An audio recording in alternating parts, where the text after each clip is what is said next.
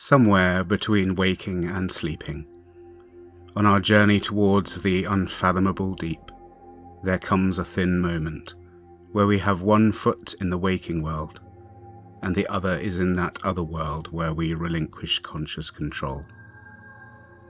Pausing here, and straddled between two planets that drive one another like gears, the attentive traveller will notice a narrow door, only wide enough to slide through. This is the border of sleep, where imagination and reality are braided together, a chasm in the crust of consciousness, venting the hot pumice of imagery into the irresistible magma of narrative. Welcome to episode 48 of Stories from the Borders of Sleep, a podcast of curious tales from bordersofsleep.com, featuring original stories by your host, Seymour Jacklin. You can check out bordersofsleep.com for more information, to leave feedback or to buy me a coffee to support the podcast. And you can find us on Facebook as well, where it's always lovely to meet listeners and to interact with them a little bit. However you want to get in touch, I will always try to respond. The cello soundtrack for this week's episode is by Hans Christian, from the album Undefended Heart, which is available from magnatune.com. So, if you are ready to journey with me, then I shall begin. To Catch a Skerry by Seymour Jacklin. Cousin Rupert's visit was very much anticipated by Damson. In particular, she was looking forward to having a playmate for the summer who wouldn't dismiss her as a complete oddball.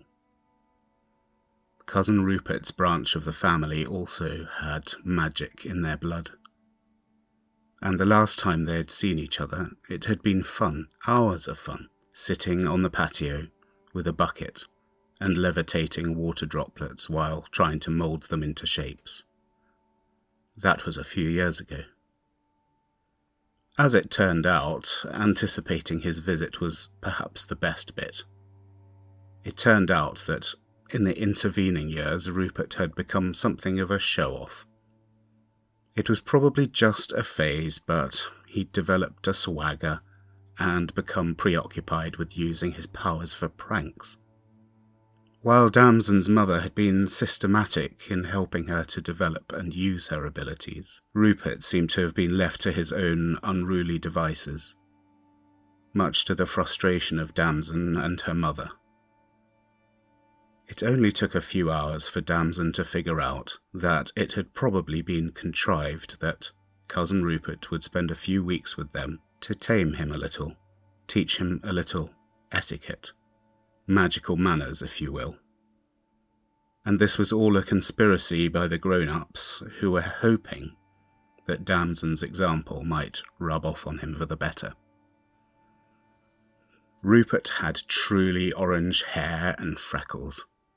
He'd been chubbier the last time Damson had seen him, but he'd turned the corner towards manhood, become leaner, taller, and more angular, and had the beginnings of an Adam's apple showing. So, while Rupert was partial to pranking, this had simply never been a part of Damson's family life up until that point. It happened on the first day, when Damson and Rupert were asked to lay the table for dinner. Damson took charge of the plates, while instructing Rupert on the cutlery. Everything went well until they picked up their knives and forks to make a go of the cauliflower cheese. Damson thought she was dreaming for a moment when she tried to skewer a piece of cauliflower on her fork, and it just sort of melted and flowed over the cauliflower rather than piercing it. She pulled the fork away from the plate and held it in front of her face. It looked solid enough. She tested the prongs on the side of her plate. They were firm. She looked at Rupert. He already had one mouthful on the go and was preparing another. Mother was putting the lids back on the serving dishes. Damson tried for a golden strip of roasted parsnip, and it happened again. Where the fork touched the food, it just went all melty. She poked the parsnip with her knife, and the same thing happened. Damson was liable to assuming most things were her fault, somehow. Maybe she was just dreaming. She paused to watch her mother, who was, in fact, just about to have the same experience. She angled her knife and fork to cut a piece of parsnip, to no avail. She frowned. Rupert was watching her out of the corner of his eye and suddenly snorted with glee, then ducked his head closer to his plate and pretended to be very intent on his food. Mother sat back and looked over to Damson, who waved her cutlery and pulled a face. Mother seemed more amused than angry. She pulled a half smile, leant over to Damson, and with a speedy movement touched Damson's knife and then her fork with the tips of her fingers. Then she looked at Rupert, who was grinning at his plate and merrily prodding his food. "Rupert, please sit up straight, and you've forgotten your napkin, young man," she said. She deftly shook Rupert's napkin open and pushed it towards him, taking the opportunity to execute the same quick contact with his knife and fork. "Now let's all enjoy our meal together." She nodded at Damson and turned her attention back to her food. Damson found her knife and fork suddenly behaving exactly as a knife and fork should. Thank goodness. On the other hand, Rupert began to play helplessly with his cutlery, puzzled at first and then increasingly miserable. It was doing the melting thing for him now, and he was stuck with it, couldn't break the spell.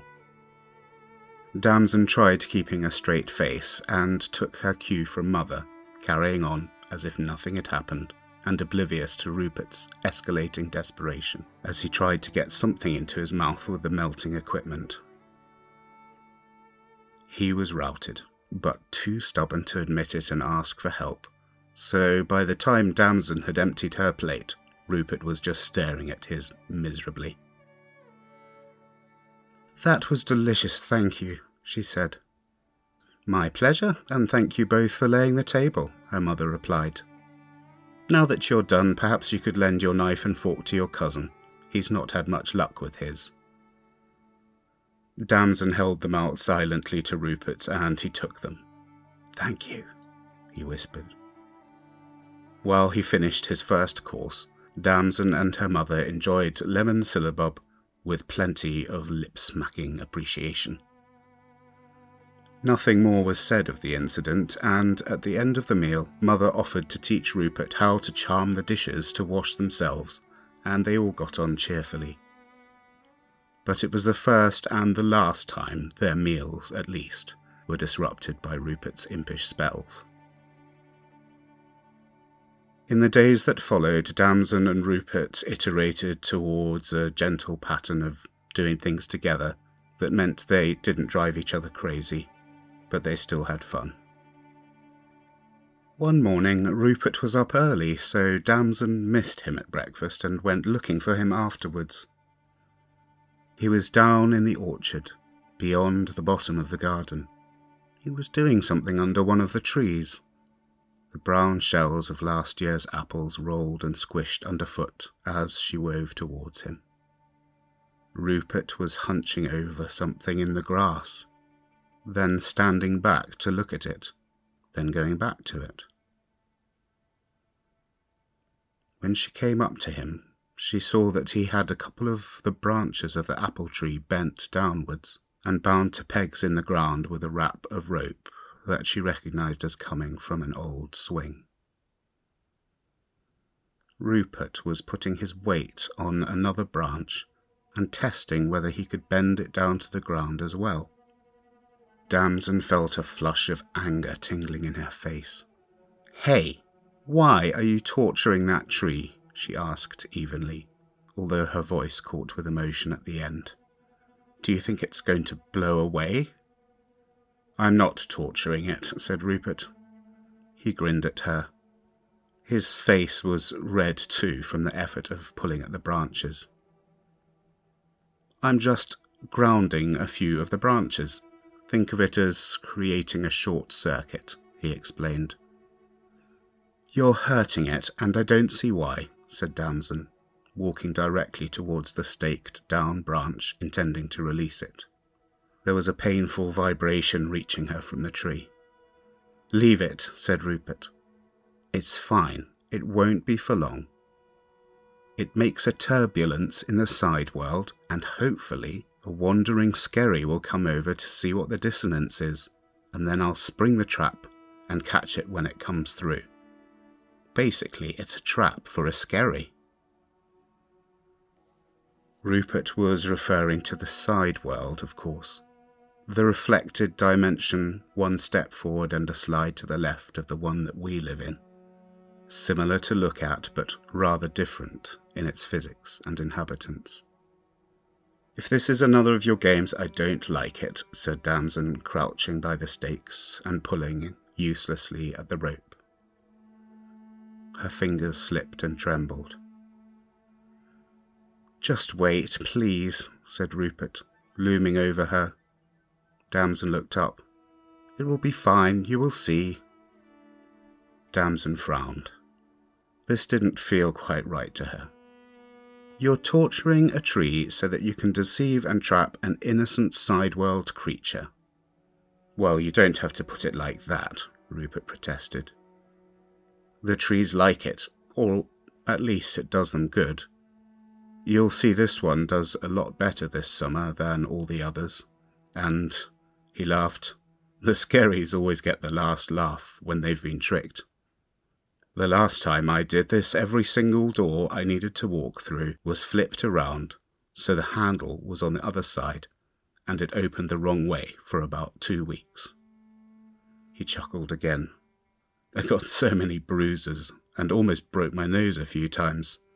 Plus I couldn't use a mirror for 2 weeks because my reflection was flipped around. You try combing your hair when the left is right and forwards is backwards. He shook his head. Skerries are a species of the side world, generally harmless creatures, who need nothing to do with humans and ought to be left alone. At least that's what Damson believed. How is this going to catch a skerry and why? She asked. Rupert explained. Like I said, this apple tree has a body in the side world, with the same number of roots and branches. Now, if I make a couple of branches into roots here, it will set up a dissonance between the two bodies, and that's the kind of thing a skerry can't help noticing and coming over to investigate.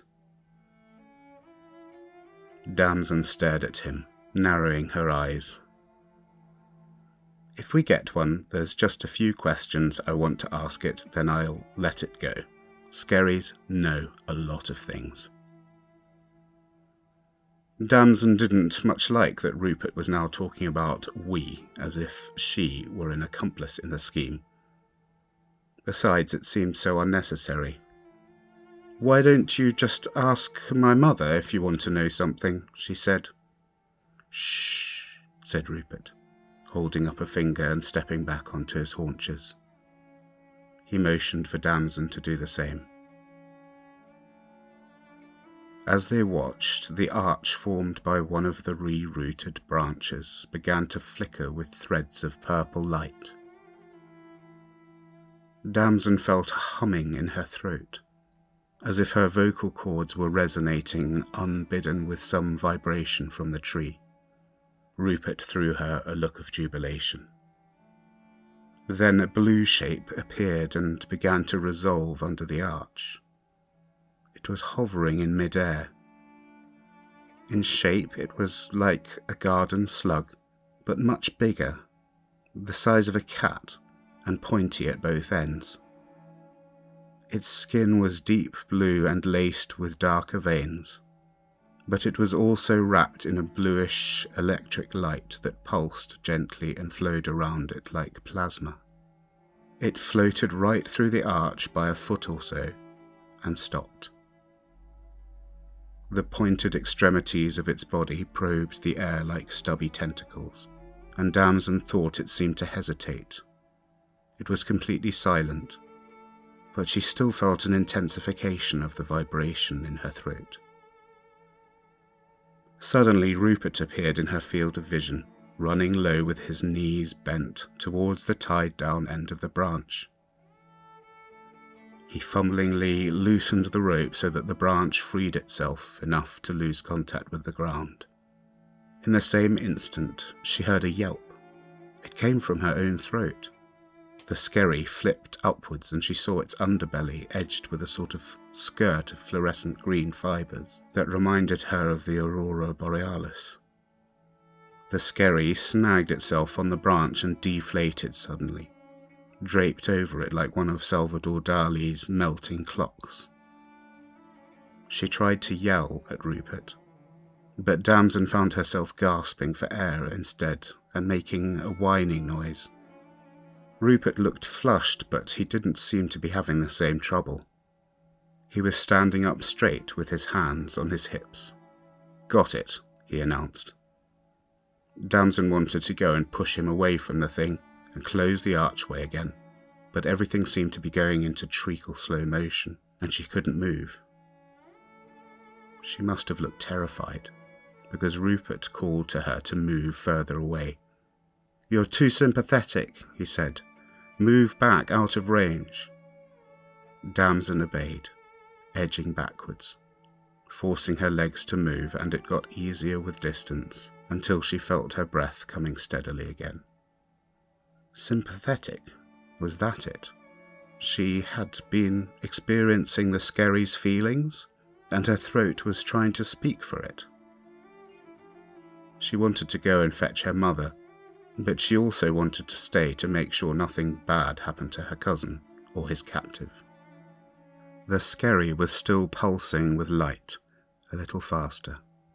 Rupert had picked up a long twig and was reaching it towards the limp form on the branch. "What are you doing now?" she asked.